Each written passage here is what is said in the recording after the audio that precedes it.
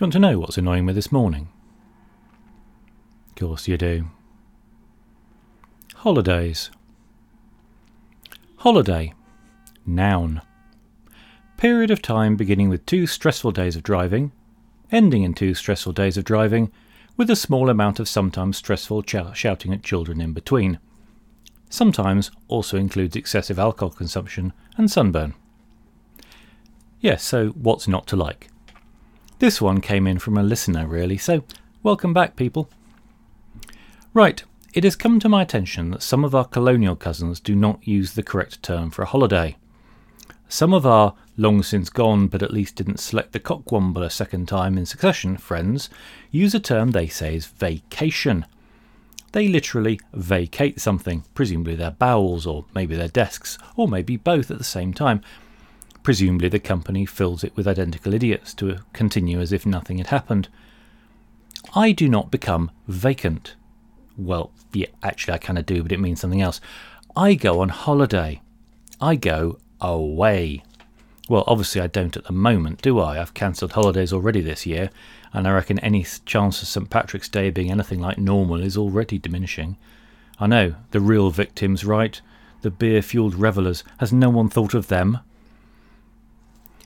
I don't like the term vacation.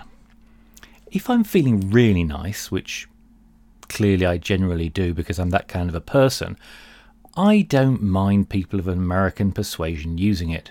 It's their language too, and that's how they roll. We snuck a win in with hashtag. If they'd named that shape, they'd either have gone for octothrope or called it pound. At the beginning of certain computer programmy things, you can put special characters to tell the computer what type of thing to run the computer programmy thing with. And to me, it's putting #! Americans go, pound bang! It's no wonder they sell so many guns with that kind of language. But I digress.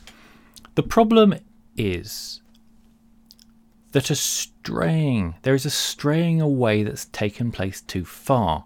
Too far, ladies and gentlemen of the jury. Some people say leave. Presumably it's an order, but leave surely comes from the armed forces, where one might have leave to go ashore, leave to go into the town, get raucously drunk and terrify the inhabitants of Aldershot. Then there are the even worse people who use an abbreviation, not VAC, where I'd know they're intimately engaged in half of an underground shaken vac set, the kind you hear about but hope you won't ever meet. Not even HOL, where you are explaining that you disappear from work and you become a nice young lady called HOL. I'm sure she's nice. She sounds nice. It's fine if you want to do that. You be HOL. Enjoy it. No, there are people who abbreviate paid time off. Yes, seriously, there are people out there who type PTO. Forgetting, of course, that PTO already has a meaning. It had a meaning. It had a meaning 50 years ago. Pluck 10 ostriches is still very much a reasonable request. Please turn over is a valid thing. Pages still exist. I am not prepared to lose this one like the old Lots of Love debacle from 1998. Look, people, you go on holiday. You get 25 days holiday plus public holidays, if you're lucky.